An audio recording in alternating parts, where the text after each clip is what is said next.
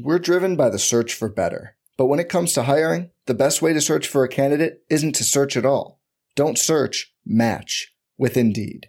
Indeed is your matching and hiring platform with over 350 million global monthly visitors, according to Indeed data, and a matching engine that helps you find quality candidates fast. Leveraging over 140 million qualifications and preferences every day, Indeed's matching engine is constantly learning from your preferences. Join more than 3.5 million businesses worldwide that use Indeed to hire great talent fast. And listeners of this show will get a $75 sponsored job credit to get your jobs more visibility at Indeed.com/Blue Wire. Just go to Indeed.com/Blue Wire right now and support our show by saying you heard about Indeed on this podcast. Indeed.com/Blue Wire. Terms and conditions apply. Need to hire? You need Indeed. What's up, y'all? It's Drewski, and I've teamed up with Mountain Dew to produce a hilarious new basketball podcast called The Dew Zone with Drewski. Learn the backstories of your favorite ballers and celebrities like Jamal Murray. Did you have like a favorite team? Was it the Raptors at the time or no? Was the Raptors even started around that time? Come on, bro. I ain't that old, fam. You talking like I'm 50. Taylor Rooks, Asia Wilson, and many more. You won't want to miss this. Listen to The Dew Zone with Drewski on Apple Podcasts, Spotify, and wherever you listen to podcasts.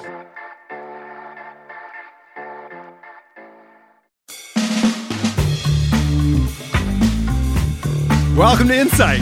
If you're new here, I'm Chris Van Vliet. I'm a 4-time Emmy Award-winning TV host, and I'm obsessed with finding out what makes successful people so successful. And on each episode of the show, we have in-depth conversations and reverse engineer the habits and techniques of the world's top athletes, actors, entrepreneurs, you name it. If they are the best at what they do, I want to get their insight so we can apply it to our own lives. And get ready to be inspired by TJ Wilson, aka Tyson Kidd.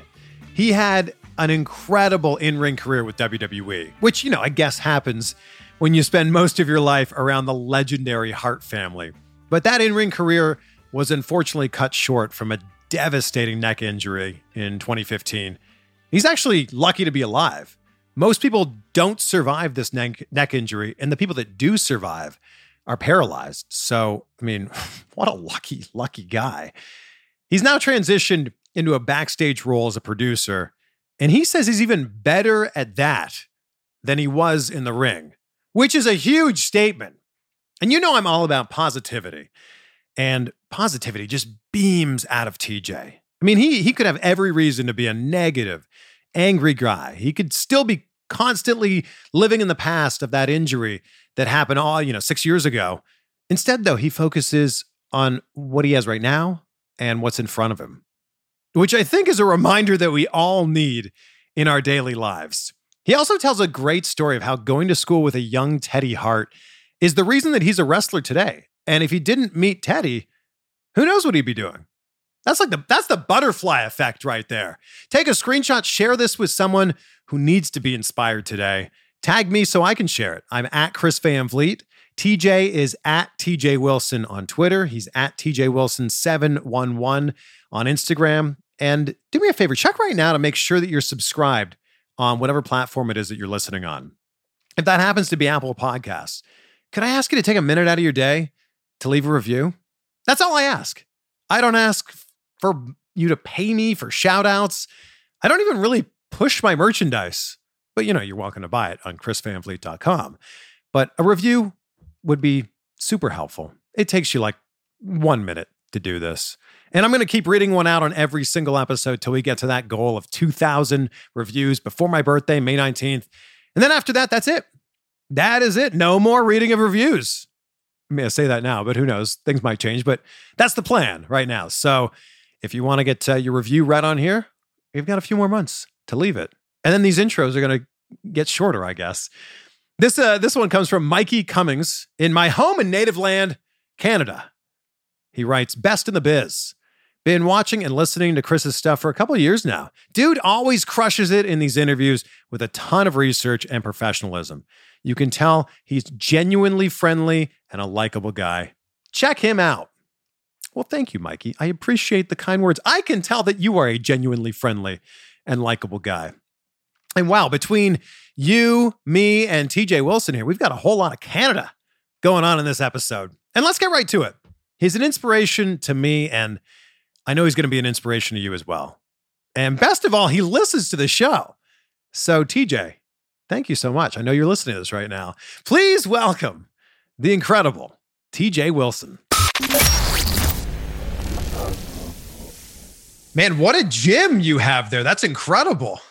Yeah, I've, the pandemic kind of forced this out of me. I thought about how much I didn't want a home gym for so long. And I thought that it would kind of kill like that gym vibe and kind of, I would almost get a little complacent, I thought. And it's been the opposite. It's, I saw I ran into Christian and he was talking about his home gym. We were talking the other day and he just said like same thing. Like he wasn't sure. And he just said like, we were sharing stories. You have to become creative a little bit and kind of figure out like what you need. And I'm always ordering like a new attachment. Like, hey, I missed this from the gym and I'll order a new attachment. And so it's a work in progress, but it's coming along. Do you think that when the pandemic's over, you want to go back to a gym or are you like, nope, I'm a home gym guy now? Yeah, I'm a home gym guy now. Obviously, except for when I'd be on the road. But otherwise, sure. If I'm at home, I'm working out at home. Did we plan to have a cat in the background? I love this. No, so he's funny. So if I'm in here, he'll just be scratching at the door. He's the only one. I have 5, but he loves coming in here. Who is that? Louis, Big Louis. Hey, Big Louis. There you go. I'm gonna say hi. Yeah, dude. He does not be alone in this gym. This guy. Oh my God. He's my biggest one. He's probably like 12 pounds, 13 pounds. Hey, buddy. I was wondering if we would see a cat and then how long it would take to see a cat. 22 seconds. New record. Nobody loves cats more than Tyson Kidd. No, man. The Hart family, we love these cats, dude. You do? Who loves cats more, you or Nattie? I think me. She loves obviously she loves them all. She loves 2 paws, but like I'm pretty impartial to like all 5 of them. Right.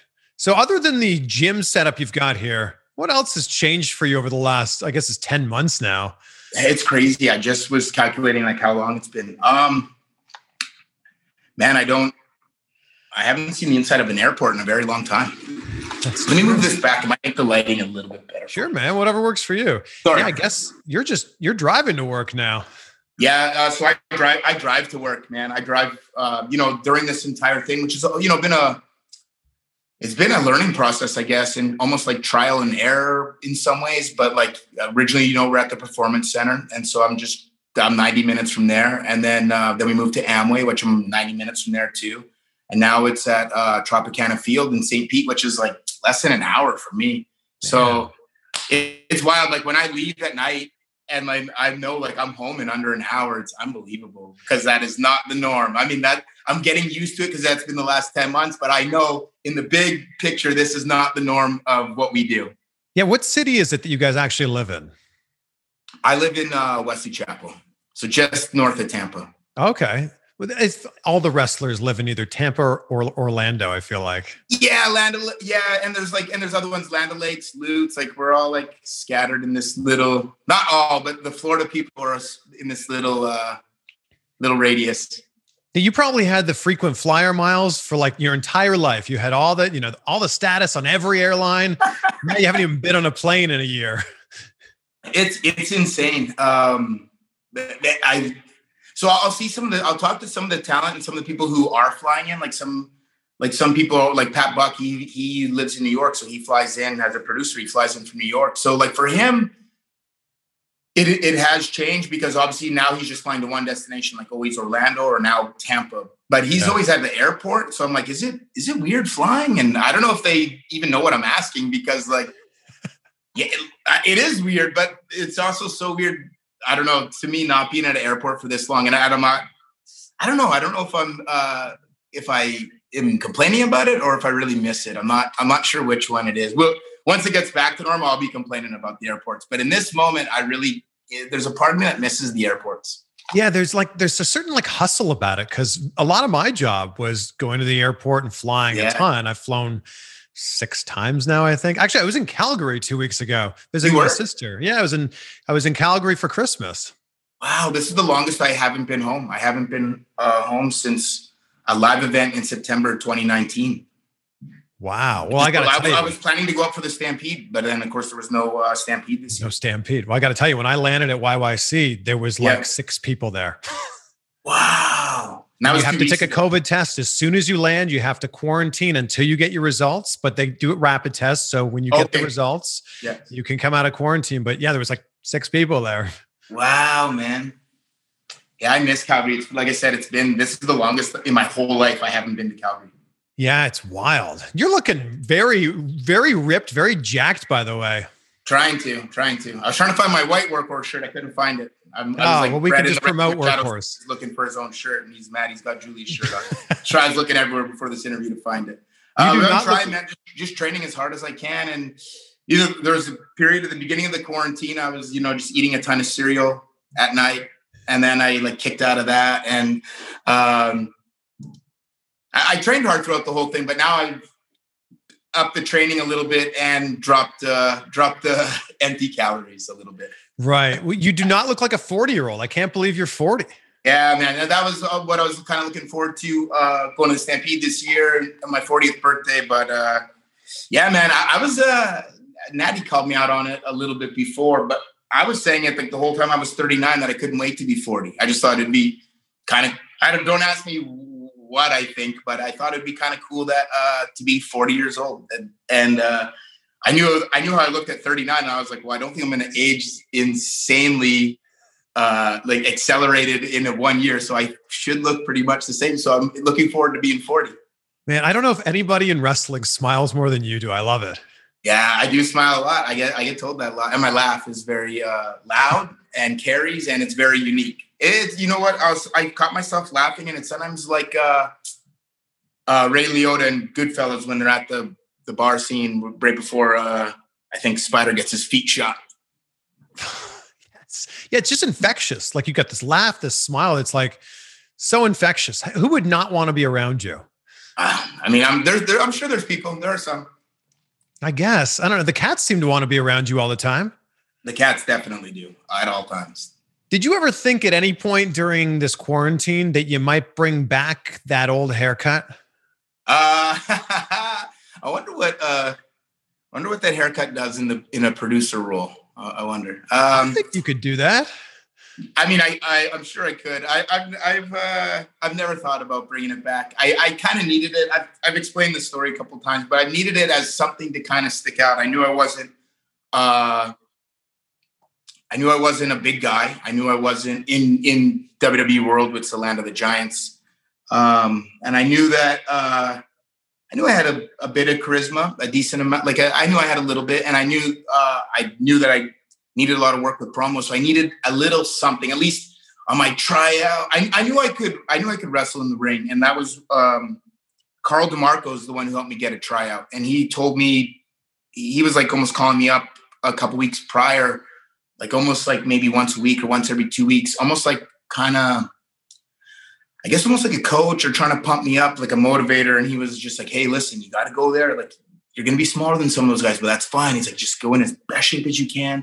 Yeah, I remember he kept saying this, be really tanned. And I was like, okay. And he said, man, you can't let anyone there out wrestle you for your whole tryout. You got to out wrestle everybody. And I was like, I mean, I'll do my best. And so that was his advice to me. And so I knew obviously a lot of it was going to be on my wrestling in terms of, getting the thumbs up or thumbs down. But I had that hair. I knew I kind of needed, and I had it prior to WWE. I had it when I was wrestling in Japan too. But I knew I needed a little something that where you go, if nothing else, and this is maybe not even the perfect mindset, but if nothing else, it's the guy with the hair, at least. It gives you at least something. Yeah. In this producer role, are you wearing suits to Tropicana Field every day now, every week? Yeah, I have my my own style. I have the suit minus so I'll wear I have a lot of nice suits. I just wear the pants and I'll wear a fitted tight t-shirt. Okay. And then Well, right now it's obviously a little bit cooler because it's January, but still we're in Florida. I don't really want to wear the jacket. It's too hot, man. Yeah, cool in Florida is like a temperature that begins with a 7.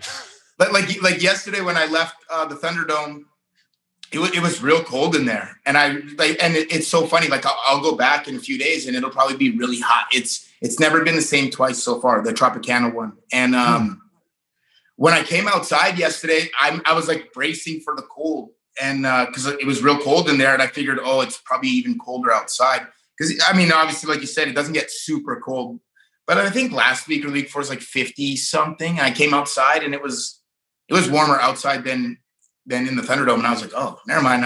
I live in Florida. It's all good. That is the most bizarre thing. I lived in Florida for 5 years. It's the most bizarre thing to like leave a restaurant at night and then you walk outside and it's hotter outside at night than it is where you just came from. And that's all the time. That's all the time in Florida, as you know.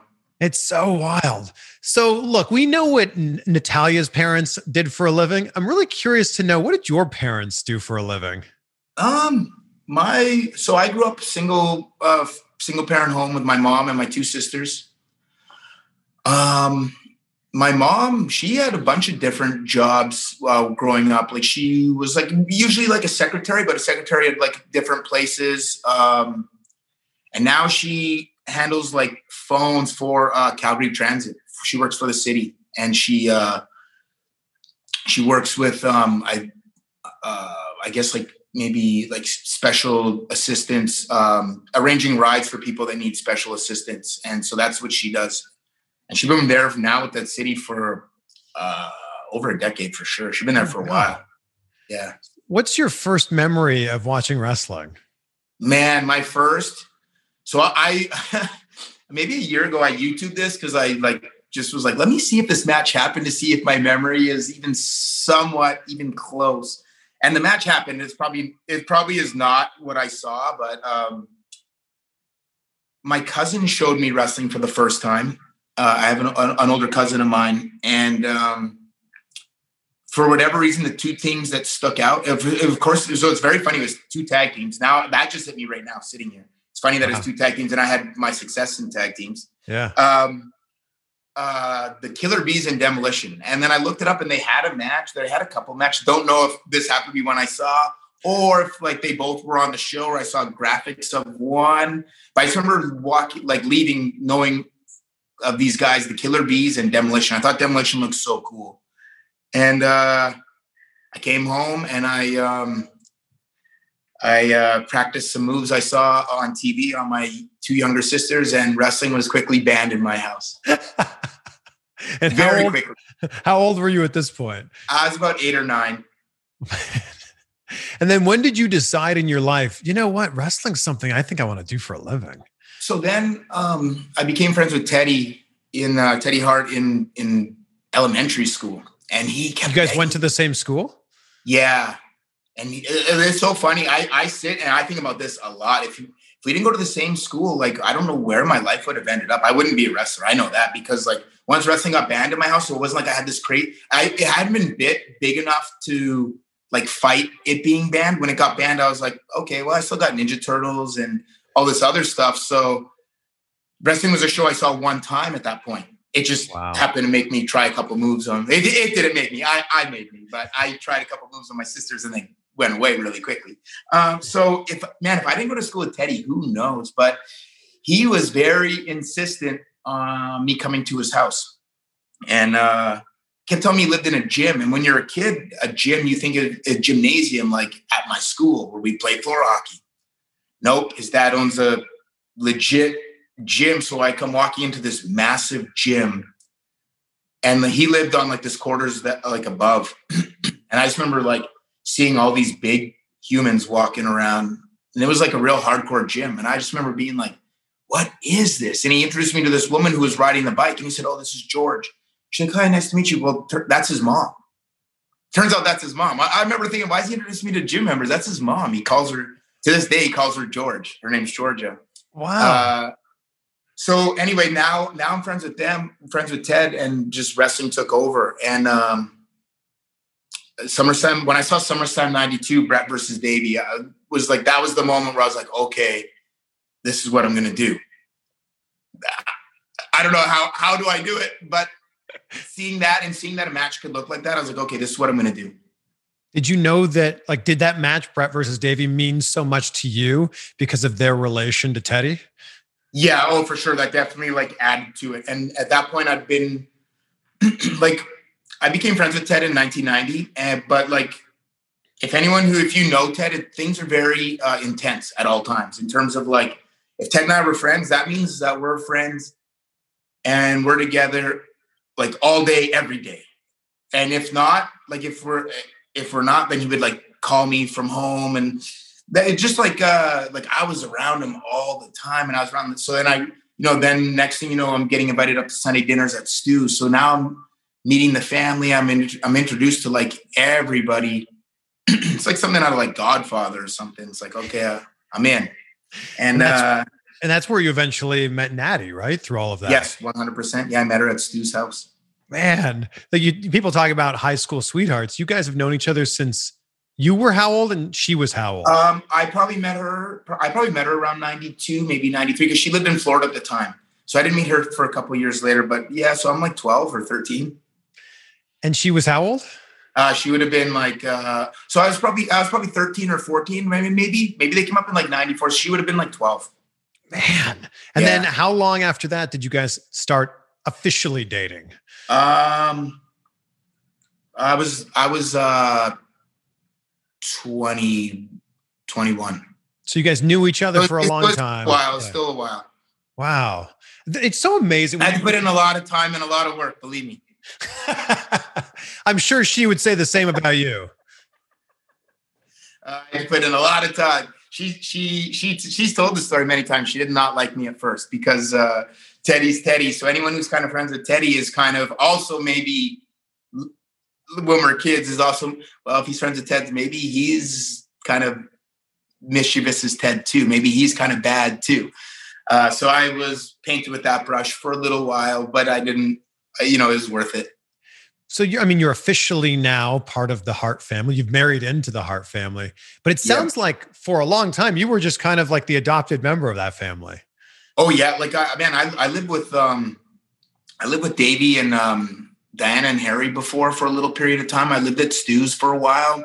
I spent a lot of time with Brett in terms of like, I remember there was a period of time, like after school every day, Teddy and I, about 16 years old, would go train at Brett's house. Sometimes with Brett, sometimes he'd watch us. Sometimes he wouldn't even be home, but we were allowed to come to his house and train. So he saw us wrestle a match. So he saw us wrestling at Stu's once, and then he thought, like, he's told me a story where he's like, wow, these guys are kind of, even though he knew we were kids, he's like, okay, I've seen them. He's pulled up a few times and seen us in the ring. Like every time he pulls up, he's like, man, these guys are maybe a little bit serious about this. And we're only 15 years old. And then he's not like technically back yet, but there was a live event in Calgary that we wrestled on in 1996. Brett maybe comes back on Raw, like maybe a week or 2, 3 weeks later is when he does the promo where he says he's back. He's going to wrestle Steve Austin at Survivor Series. But he came by that show. And then after that, he's like, wow. He said, it's so cool to watch you guys. I didn't realize you guys take it this seriously. And we didn't know anything about like wrestling rules, etiquette. We were just for kids. And then that's when he kind of offered the invitation to kind of come up and train with him. Wow. So if you're living with Stu Hart, are the stories about the dungeon true? Like, is it every day he takes people down there and stretches them? So not every day when I'm around, because obviously he's older at that time, but I've been stretched by Stu a few times. But sometimes, though, here's the thing. Sometimes Stu didn't need to make that trek down to the dungeon. Sometimes you could get that stretching right there in the kitchen. Oh my God. The dungeon wasn't just exclusive. It could happen anywhere. Man. We once filmed a show for YTV. I remember YTV. I think, did we talk about this last time? Alpha to Omega? No. Oh, so I've seen it back. Like I've seen like a little portion of it one time. I've never really seen it. The show Alpha to Omega, Harry and I did some wrestling match on there. And at one point, Stu's stretching people, maybe the camera guy, but he'd already stretched me. And then he called Harry over, and Harry's really young at this time. Harry's like 12 or 13. And he called Harry over, and Harry, like, we're outside by the ring, and Harry ducked down under the ring. So now Stu just sees me, and then he calls me over. I remember, like, kicking Harry. And I was like, you asshole. And I was like, I knew, like, dude. And I went, and I was wearing this little, like, thin tank top because we were about to do this match. And now Stu's stretching me on the concrete. My back's all scraped up.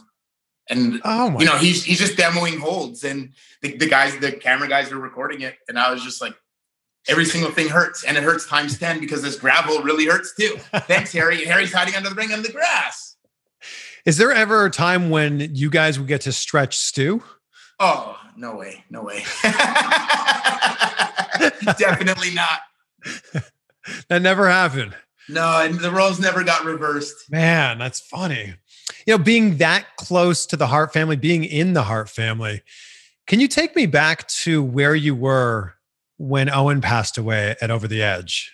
Yeah, I was, we were watching the pay-per-view up at Davey and Diana's house, which is literally up the hill from Stu's, like less than like a 3-minute drive to Stu's. And so we were up there watching it, watching the pay-per-view, and there was a bunch of us. So, like, if a bunch of people get together and watch pay-per-view, you don't just sit and you're not just hanging on to every word. You're all talking and you're watching the show, but you're all talking. So, like, you see Owen's promo, and then we're all like talking, like laughing, like he's, the promo about drink your milk, blah, blah, blah, the Blue Blazer one. And then we're like, we're just talking. We don't realize, I guess, we didn't instantly realize like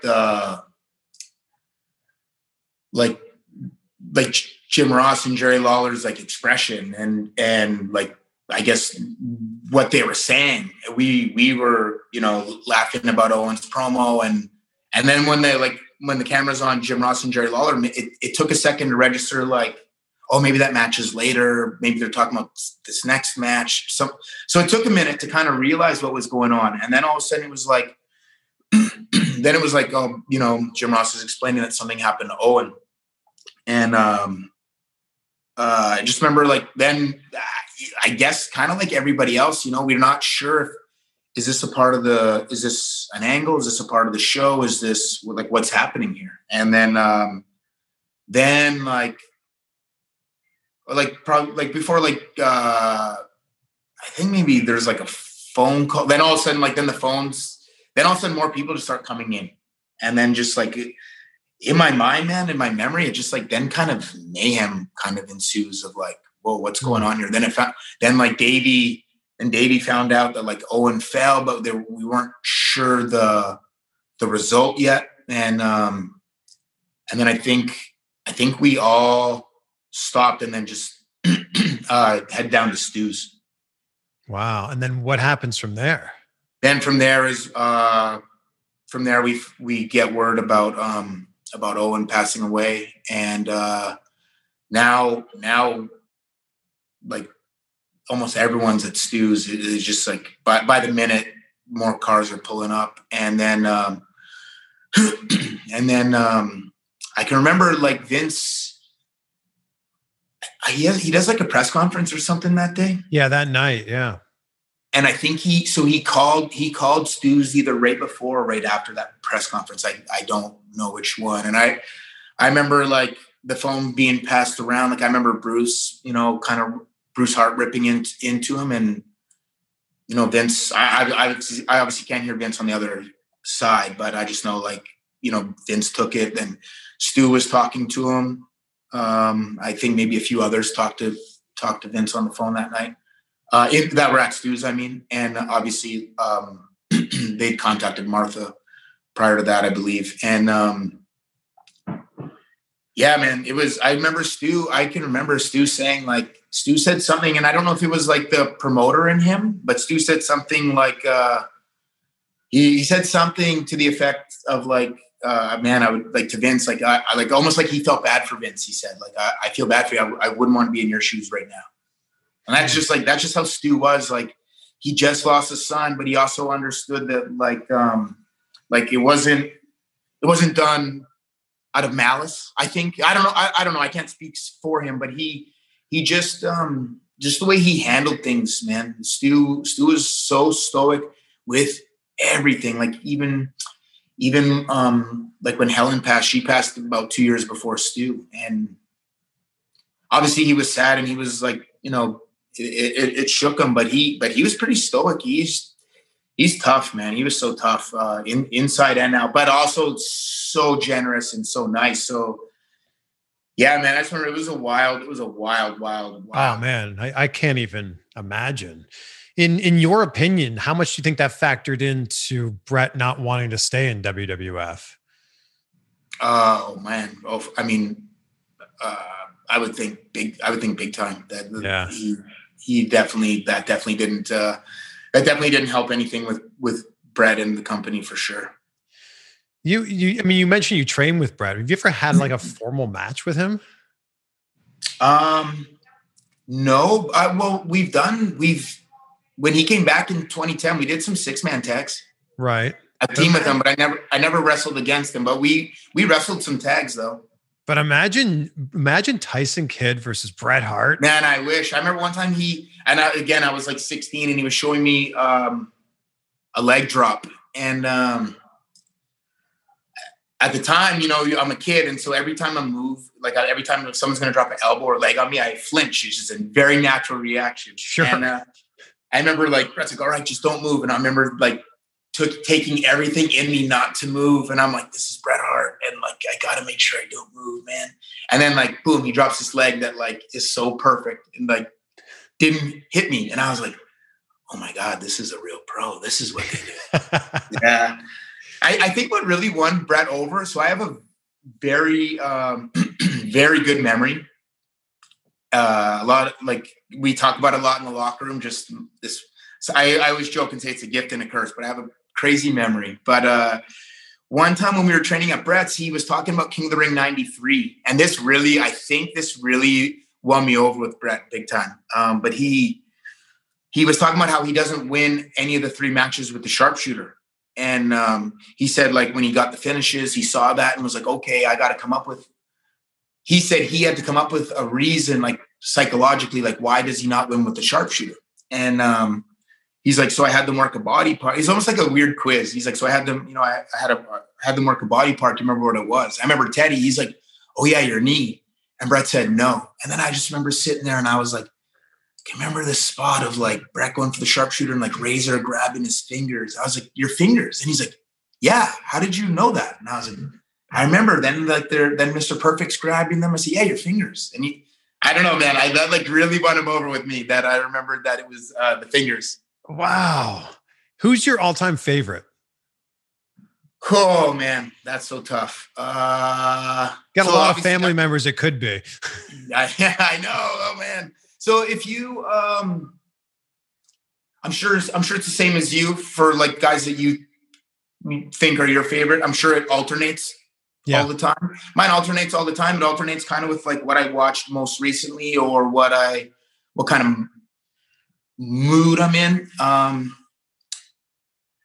Oh man, I'm going to have to say Brett because I watched a bunch of stuff back recently and just his storytelling and stuff is just so, I don't know. Maybe it's underrated. I don't know if it's underrated, but maybe like it would have been so cool to see Brett's style, and I don't just mean Brett's style, but Brett's work right now. But I'd like to see it like right now, how awesome it'd be, and like just that he did everything a little bit differently at the time, especially at the time. And before him, everything was very over the top and very animated, and then his was a bit more reality based.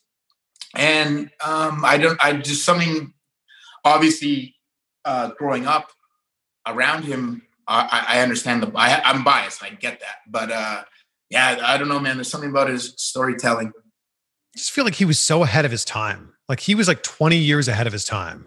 Yeah. Like, like how, like for me and for my world, like Randy Orton is the man. Like his facials are amazing. And He always knows where the cameras are. Like, he's a genius when it comes to that. Everybody in like our world knows that. And Brett was that guy too. If you go watch those matches back, he's doing the same things. I just think he was almost the head of the company in terms of those types of camera shots that we kind of look for now.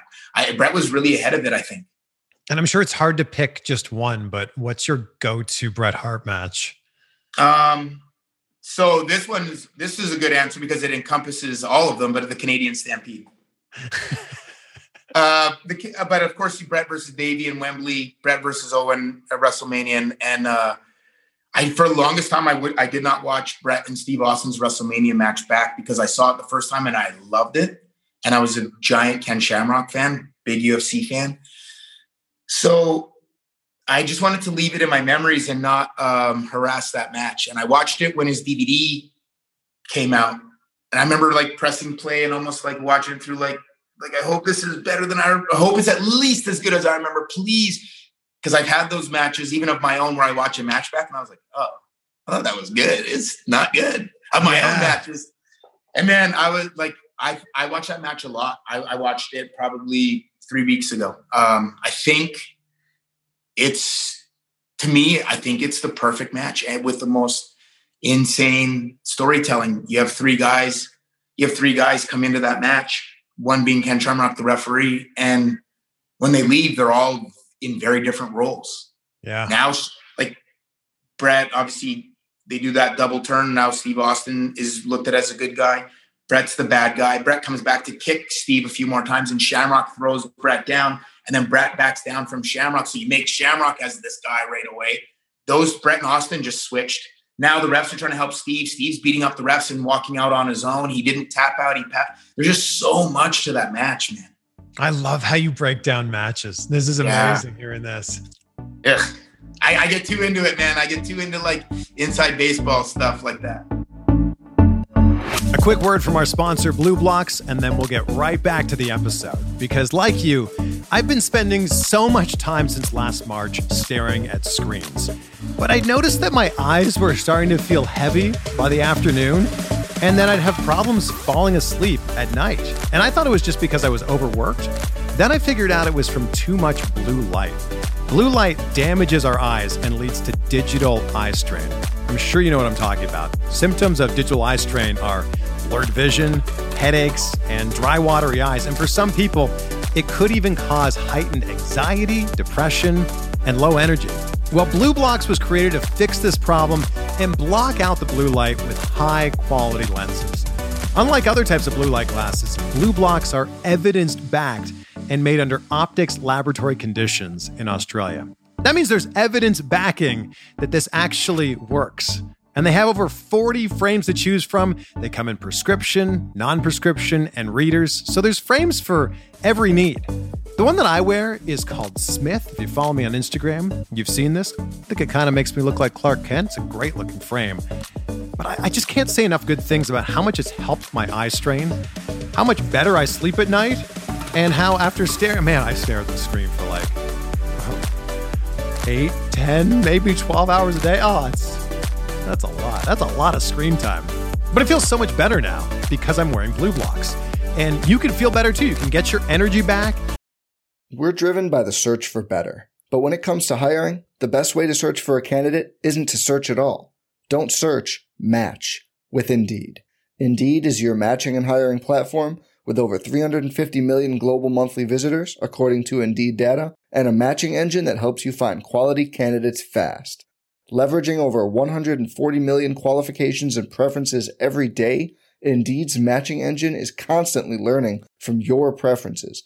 Join more than 3.5 million businesses worldwide that use Indeed to hire great talent fast. And listeners of this show will get a $75 sponsored job credit to get your jobs more visibility at Indeed.com/Blue Wire. Just go to Indeed.com/Blue Wire right now and support our show by saying you heard about Indeed on this podcast.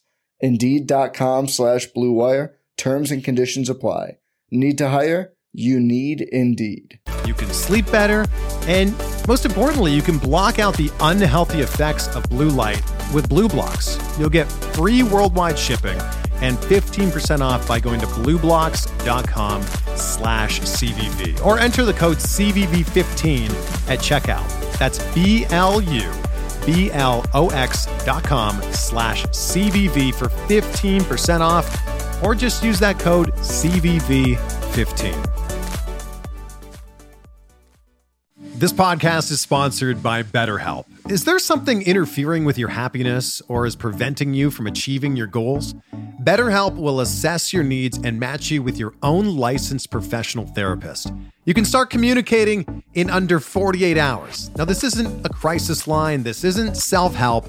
This is professional counseling done securely online.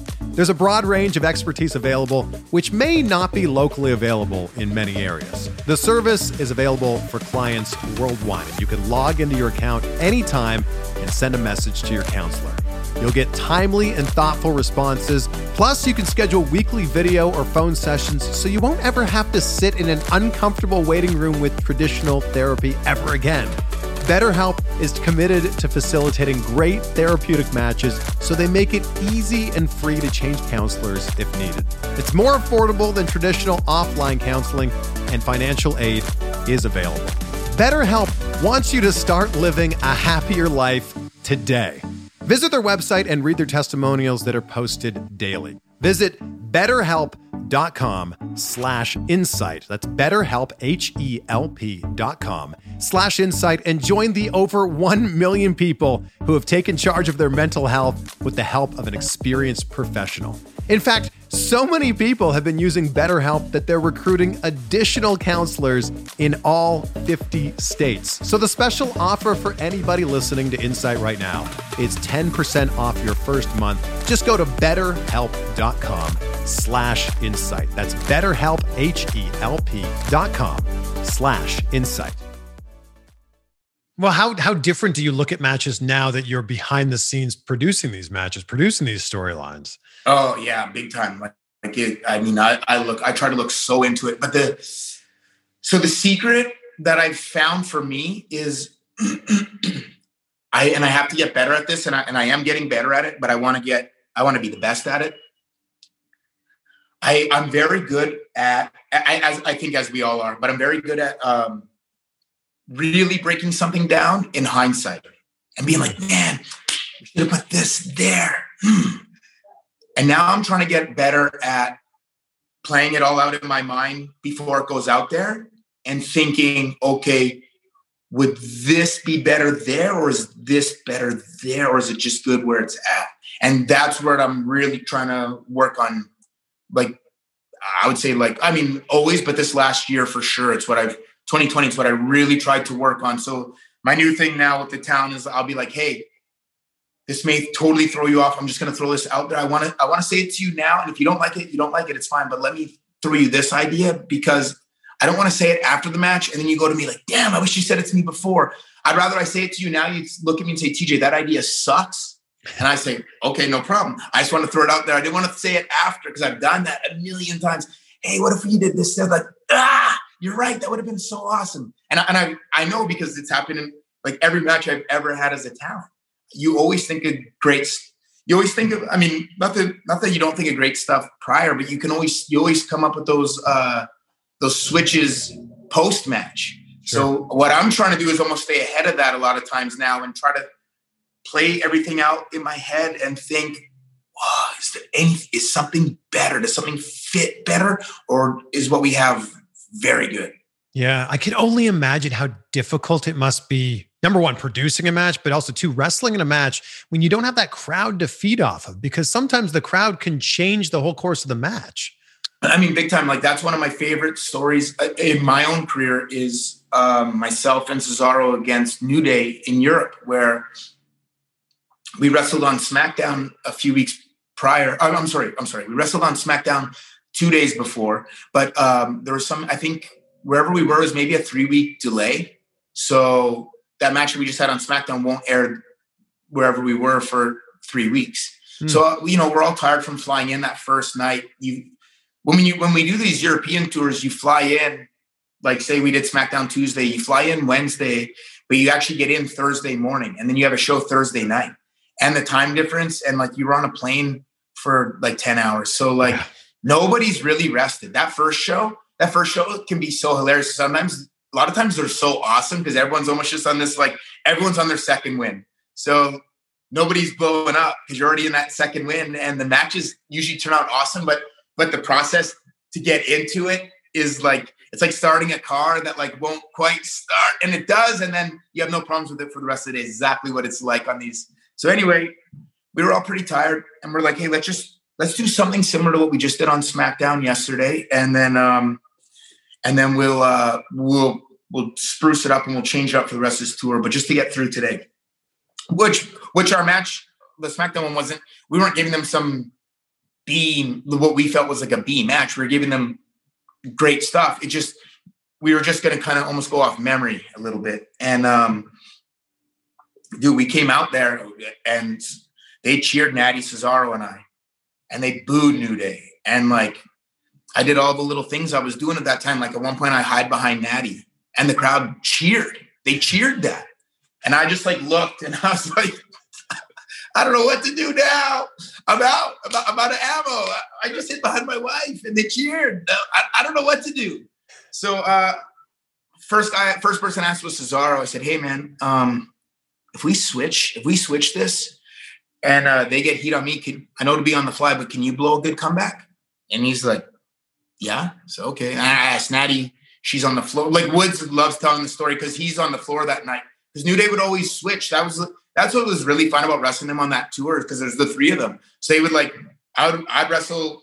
You would only wrestle the same combo like 2 or 3 times on a 12-day tour because they keep switching. So anyway, Woods loves telling the story because he's on the outside. And I asked him, dude, do you think we should switch and just take heat on me and you guys are the heels and we're the baby faces? And he's like, TJ, why did you ask me? I said, dude, because I never want to be accused of like going into business for myself. And we've all been guilty of like maybe hearing things a little bit like, oh, 2 people cheered for me. Oh, 300 people cheered for me. It's very different. So I was like, I just wanted to make sure that, guys said, because you and Nattie were on the floor. So you guys really have like a good sense of the crowd's reaction. So I didn't want to, if we could have turned them and got them to boo Cesaro and I and cheer for New Day, and if I felt that we could have, then I would have tried to stay the course. But it just was what it was. I think, Cesaro obviously being Swiss, I think helped. And I don't know, man, the thing is, it turned out so awesome, completely on the fly. And my long-winded rant being without fans now, like that kind of doesn't happen. It's kind of whatever we set is what we do, which there's a plus and a minus to that. At least it's kind of like in some ways directing a movie. Like if I direct a movie and this is a scene I wrote, well, I know that like a live audience isn't going to mess any of this scene up. The scene's going to go down the way it's written. Yep. It's like if a basketball team practices just without an opposing team, every play they run is going to work. Yeah. Now you add another team opposing you. Now you add a crowd that maybe doesn't want what you're giving them, and all of a sudden now you're making changes. And there's a really cool and really, really fun aspect of that too. That thinking on the fly and switching on the fly it's a cool. And when you see someone that maybe you didn't, or maybe you didn't know they had that in them, and you see it click and you see them do it. It's a great feeling, man. It's awesome.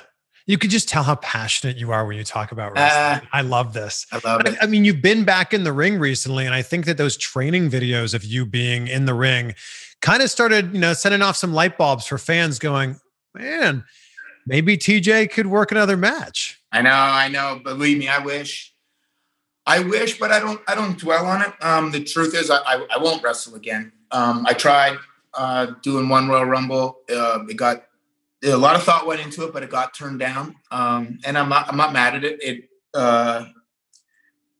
was kind of funny the way Vince laid it out to me. He said, like, he's like, we can control everything that we can on our power, but what if something happens? Like, what if something we don't control happens? And in my mind, I didn't say this to him, but where my mind went was like, say someone jumped the guardrail and like pushes me from behind as I'm on the steps or something, and it shocks me back. Like, I don't know. That's just where my mind went. Then you fast forward 3 months after Vince and I are having this phone call, 3 months later, that guy is taking Brett and Nattie down at the Hall of Fame. And like in my mind, I was like, oh my God, I had this vision, except that was me getting taken down. Yeah. So as soon as I already was at peace with it. And as soon as I saw that, I was like, this is exactly what happened in my mind. I don't know if this is what Vince was talking about, but when he said it to me, this is what I interpreted it as. I'm good. So the idea was return at the Rumble in Phoenix last year?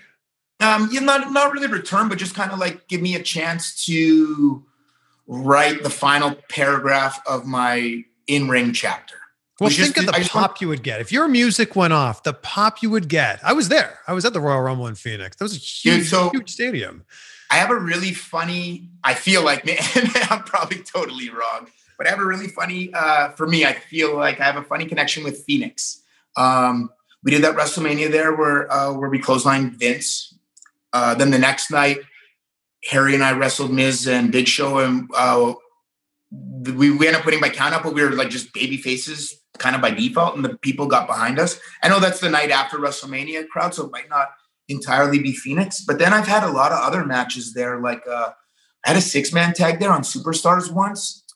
Myself, Heath Slater, and Justin Gabriel against the Usos and Trent Beretta. And in terms of like hidden gems of like my matches, that one's probably takes the cake. And that's the first time when we did like the superplex to the floor, and we get like a standing ovation from that Phoenix crowd. So the idea of you returning, did that begin with an idea that you had in your head, or did someone else talk about this? No, I always had it in my head to like at least approach it and just see, obviously take it day by day, see how I felt with my neck and stuff. And I knew the secret with the Royal Rumble is that I could do it and not have to take any bumps. Because that's the big thing. Like, yeah, I can hit the ropes. I can springboard. That's okay. Probably landing on the springboard, like even springboarding and landing on my feet is probably not great for my neck.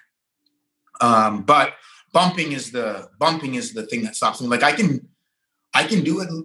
Like I train these guys, and it's so fun to be in the ring. It's literally like lit such a fire. That and man, I don't know. It's so crazy. This pandemic caused some of my best work as a producer for some reason. I don't know why. And they were rough days, some of those PC days, those double tapings, but man, but it's all just lit this fire in me. So I can kind of like chain wrestle a little bit with these guys and show that, like, demo a couple things. But when it comes to the action, it's almost like now I know how these minus the money, I know how these super actors feel, because I can do the scene, and then when it comes to the bump, it's like, cut, stuntman, I need you in here. I need a stuntman now. We saw you in the ring recently with Brody Lee Jr. That was so cool to see. It looks like that kid can work. Dude, he's insane. So classic me. I'm always late. I'm late for like everything. We call it heart time, but it's funny. Nattie's usually on time and pretty good. I'm really bad. She's actually related. I'm not, but it like reverse osmosis went to me. I don't know. But I show up and Brody's there. I knew he was there, but I showed up, and I didn't know this, but I guess they asked him earlier, like, do you want to go in the ring? He's like, no, I'm okay. I'll just watch. So I'm talking to him a little bit, and they're running drills, and they were there was a little like pot, like they were done. The last few people were done. Obviously, we were going to still wrestle. And I just said, hey, Brody, you want to go in the ring? He's like, yes. Like he was like, he didn't think about it. As soon as I was even done saying it, he said yes. So he and I rolled in. We could lock up. He's strong, man. He does jiu-jitsu. I knew he did amateur wrestling before, but now he does jiu-jitsu too. So he's strong. He came in and he shot in. Later on to live, he shot in for like a single leg, but also like with his outside leg, like tripped her. I was like, okay, this guy is serious. So he and I are wrestling. One point he gives me something. I'm kind of like selling in the corner. I see him. He's in the opposite corner. And I was like, oh, I wonder what he's going to do. He's probably just going to run and like tackle me or something. He comes flying, hits me with a drop kick. Bang. I was like, what? Then before I'm even like, I'm just laughing. Before I'm even like, can even like be done laughing, he's already back in that other corner. I'm like, oh, he's going to do another one. Wrong. Cannonball. Bang. What? Dad, he's funny, man. He has energy forever. It was hard to get him out of that ring in a good way. And I was like, okay. And little Nolan was in there too. And then I was like, okay, let's let them wrestle for a little bit.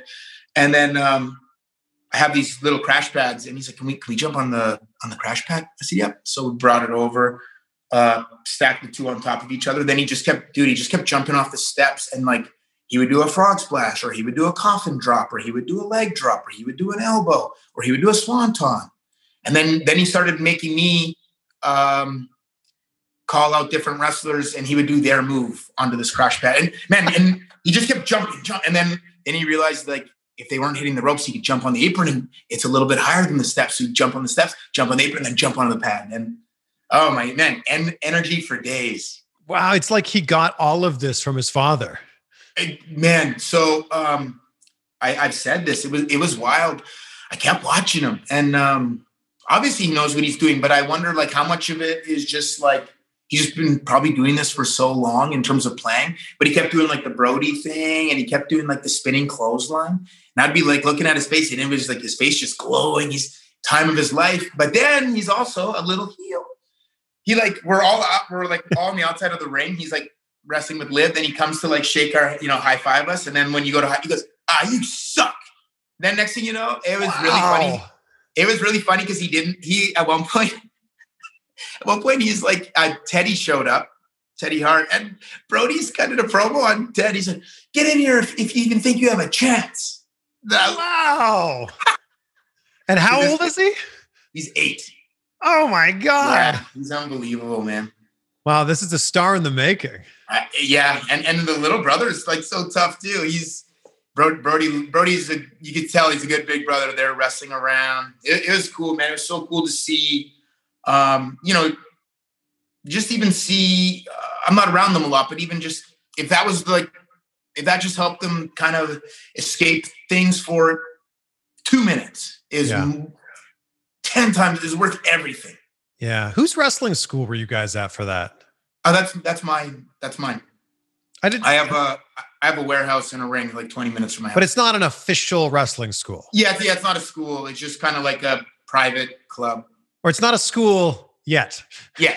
I'm sure eventually. It's one of those things I've toyed with in my mind a lot. I trained people before when I was younger, and it's definitely something I like doing. I wasn't sure why I didn't want to open a full-on school, especially, first off, this pandemic is a part of it.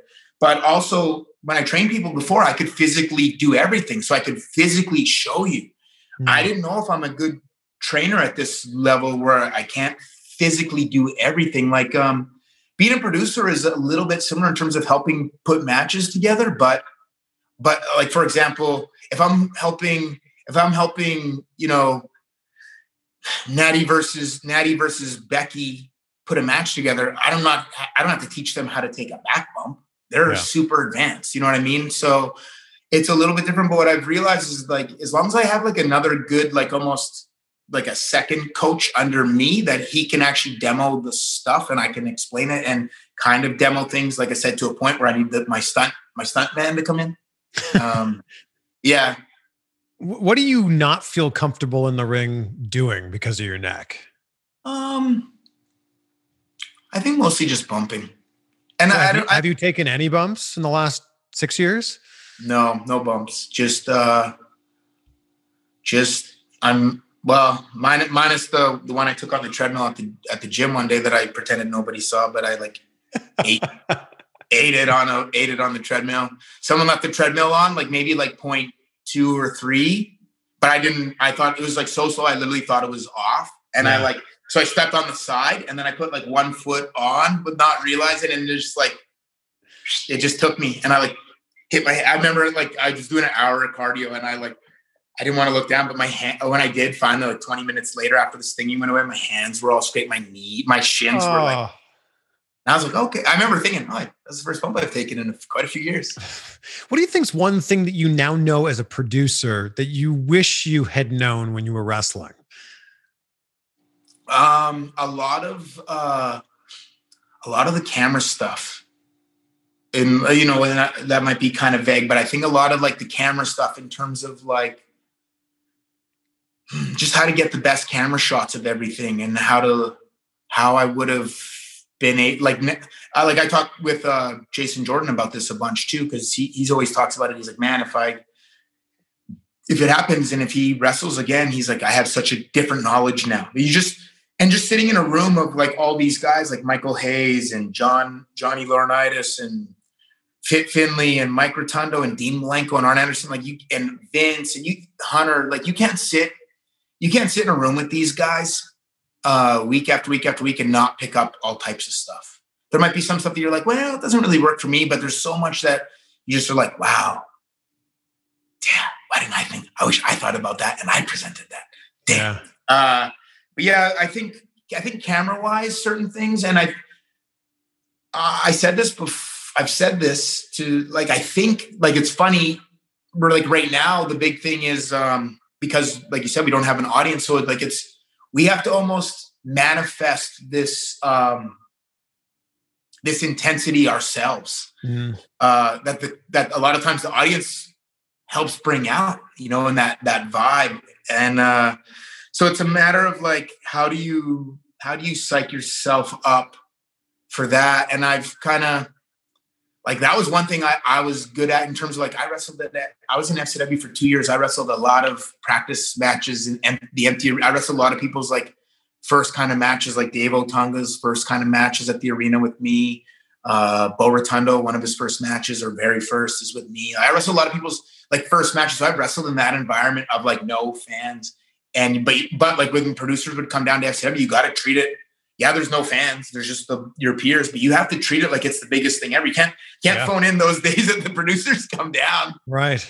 What do you think is the biggest piece of feedback that you're giving before or after a match to the matches that you're producing? So originally I was saying in terms of this pandemic, I was saying hey, and it was advice I was given to all of us, but I was like, hey, don't rush things. There's going to be a tendency to rush because there's not an audience to kind of react to and let them do their thing and then move on to the next. And it was so you're going to feel like a natural and that, sorry, let me let this guy. I knew the cats would come back in a player. And I didn't realize he was done listening to my stuff. You've been sitting on a workout bench this whole time. I love it. It's comfy. A real gym rat. Yes, big time. Yeah, that was my biggest advice at the beginning of the pandemic with this is just try not to rush. I know it's going to be really hard. And then now we have that audio, so it helps. But when there were no fans, I remember the Usos against New Day. I believe it was Usos and New Day had a match at the PC where they kind of treated it it felt like a game of pickup basketball almost.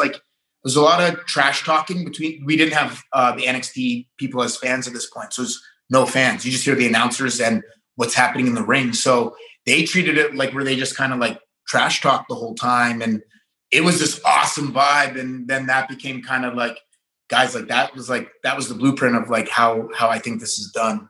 So yeah, I'd say that. So that audio that we hear on TV of the fans, that's actually piped into the arena too? Yeah. So the first day at Amway, it was not. And, Bailey actually, she's like, TJ, it's so awkward. It's because now we've gotten used to the NXT audience, so it at least was a little something, Yeah. And so then I remember in the meeting they were like, "Hey, what did everybody think?" It's yo, that Thunderdome looks awesome for what we have in terms of where the world's at the moment. This is amazing. And I just said in the meeting, I said, "Is there any way, or does it mess you guys? Does it mess up the production to?" Pipe the noise into the arena because I think it will help the talent. I said I spoke with a lot of talent from the week before, and they said that was kind of what was missing.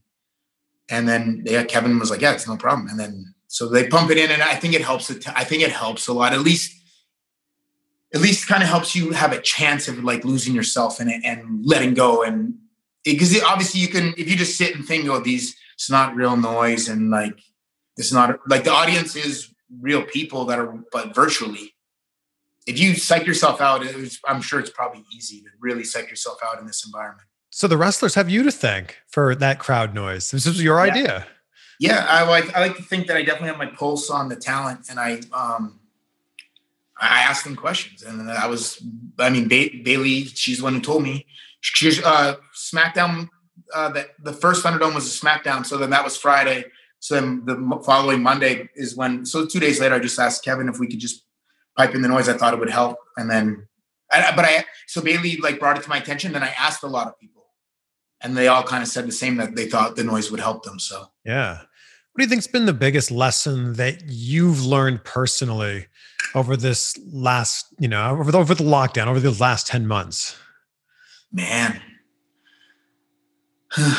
I guess, and I used to think I was good at it, but maybe I've gotten better. But you got to kind of live in the moment. I think we realized like what our plans are for tomorrow. That's cool. It's cool to have plans for tomorrow. But I mean, for example, like back last March 2020, I was getting a haircut on a Thursday and I had a flight to Detroit a few hours later.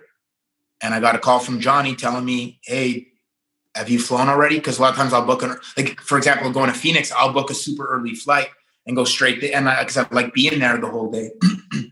And he said, you didn't book an early flight this week, did you? I said, no, I'm home. I'm in Florida. And he said, okay. He said, don't get on the plane. He said, we're not running Detroit tomorrow. We're going to run in the PC. So but the day before and all that day, I thought I was going to Detroit.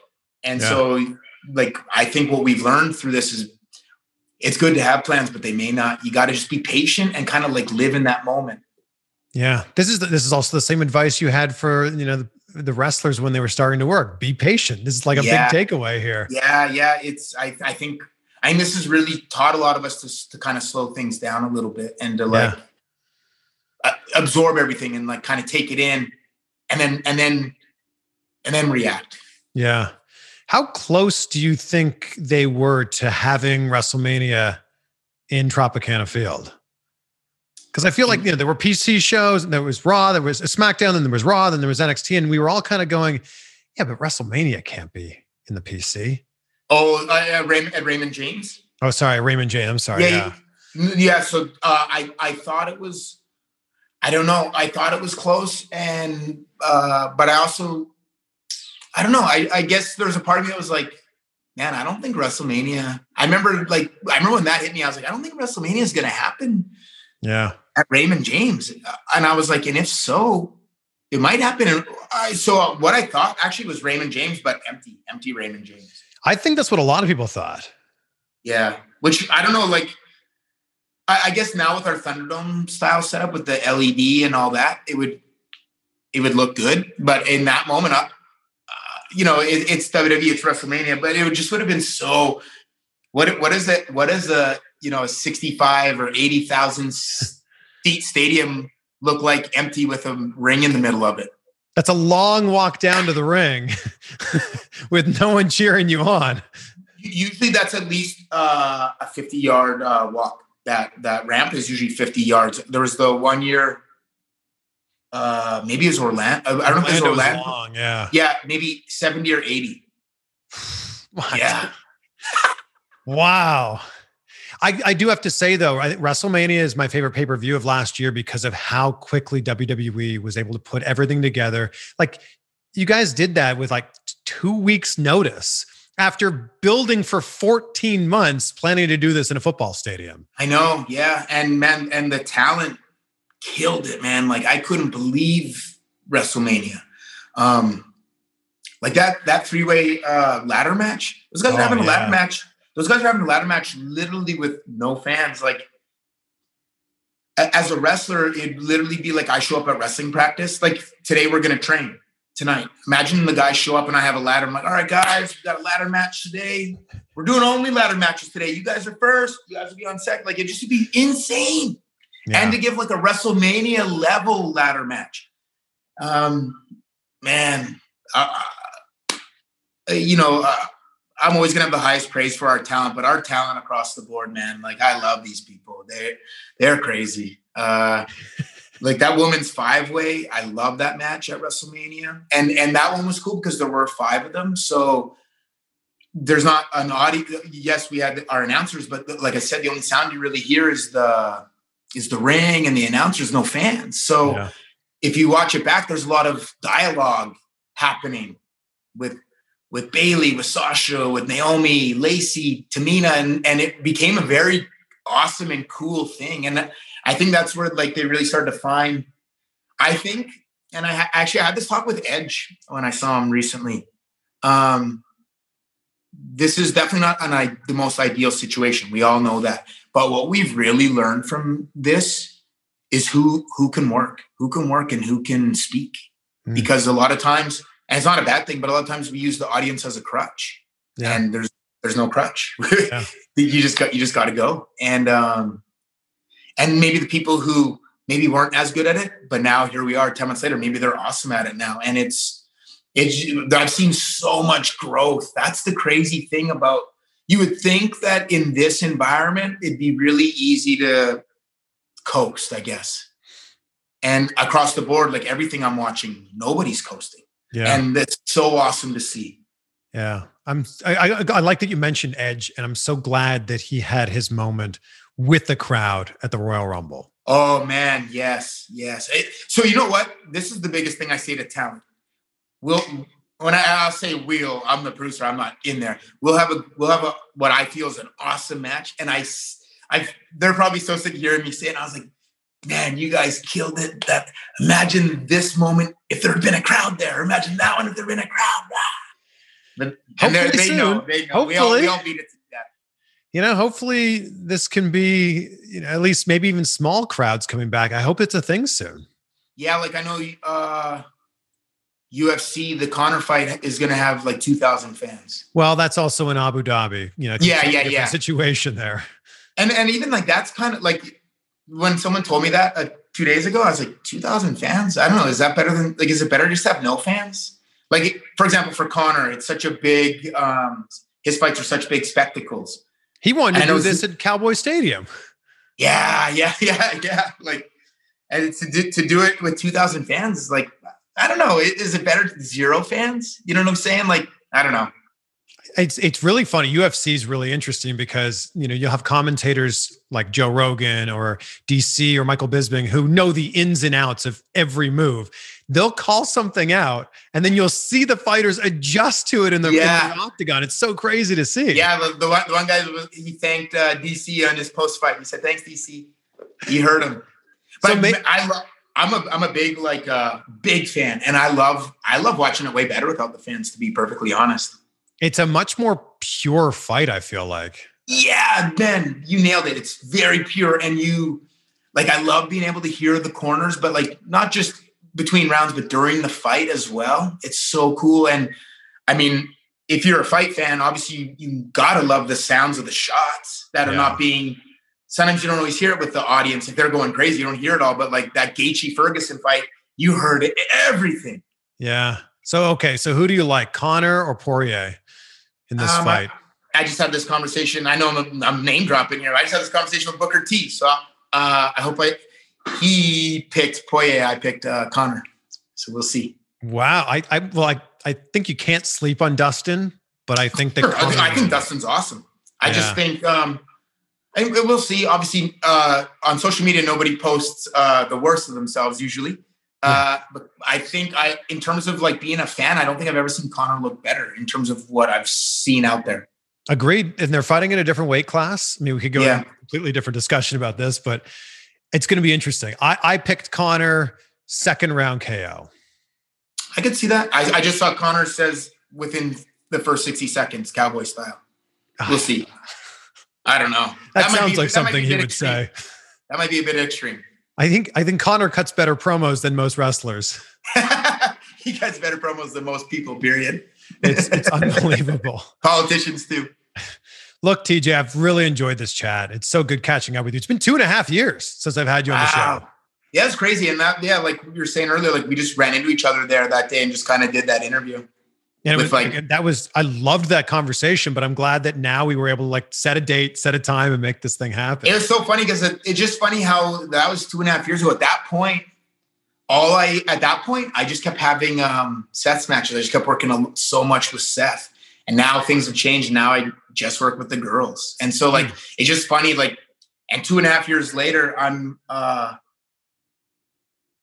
so much better at my job now than I was then, but I needed all that time to put in. It's like everything, but I needed to put all that time in to get to this point now. But like, the guys like Seth and Dolph were such a, Michael Hayes, Jamie Noble, but in terms of the talent, Seth and Dolph, they helped me so much to like get into it and feel it and actually get where I was good at this from being, but yeah, it was awesome. 2.5 years from now, you'll be that much better. I hope so. I end every interview by asking, what are 3 things in your life that you're grateful for right now? Because I said that if you can be grateful, you will live a great life. Wow. 3 things. I mean, obviously my health, that's something I don't take lightly. I'm grateful that throughout this pandemic, I've been able to continue working and continue. Again, that's what's the crazy part is like, I felt like 2020 as a producer was been my best work, like by a lot. And that wouldn't have, if we'd shut down too, I wouldn't have been able to do that. And it's, so I'm grateful. I'm grateful that, grateful for that. And, third one, man, I guess I'm just, like, man, I don't know. This one's, it's tough. It's tough to just narrow it down to 3 things. You could just, all encompass it and say the family. Then you got Nattie, then you get the cats, you get everybody. I mean, for sure, my family, like my mom, I know she's a little bit worried about, she was obviously worried about COVID and stuff. And she's obviously been fine this whole time. So, yeah, definitely. Of course, family. But I just was throwing that in, I guess, with my own health, but my health and then my family's health. And the health of the cats. Yeah, I mean, yes. One of the guys he had a hernia. The one that was in here, Louis, he had a hernia that he had to get fixed. He had crystals in his bladder and stuff. So he's good now. He's put his weight back on. No issues. So he's been great. But the vet loves him when he comes in because they know a lot of money's coming their way. I said this before, and I'll say it again. No one loves cats more than TJ Wilson. No, man, I love him. Love him. Thank you so much, man. This Chris, was great. Thank you, dude. Thank you very much, man. Anytime. This is fun. TJ Wilson, Tyson Kid. Man, whatever you want to call him, that is an awesome, solid dude. How can you not be inspired listening to him? And I just love how instead of going, oh man, what if I hadn't got injured? What would my career look like now? He focuses on where he is right now in his life, and he focuses on how he can be the absolute best at what he's doing. Man. And I said it earlier, but as phenomenal as he was in the ring, and ask anybody, TJ Wilson was the most underrated wrestler in all of wrestling. As good as he was, he's that much better now behind the scenes as a producer. Think about that. If you enjoyed this, take a screenshot, tag us on social media. I'd love to share your post on Instagram or Twitter, so tag me. I'm at Chris Van Vliet. TJ is at TJ Wilson on Twitter, at TJ Wilson 711 on Instagram. And you know how I end every interview asking the 3 things that my guests are most grateful for? Part of that reason is so that I can hopefully get you into that headspace of thinking about things that you're grateful for in your own life, because man, I promise you, there's a lot more good in your life than there is bad in your life. But I'll leave you with this quote from John F. Kennedy about gratitude, and this one really hit me. As we express our gratitude, we must never forget that the highest appreciation is not to utter the words, but to live by them. That's good. Be great, be grateful, my friends. We'll see you on the next one for some more insight. I'm Mark Chapman. Welcome to the Planet Premier League podcast.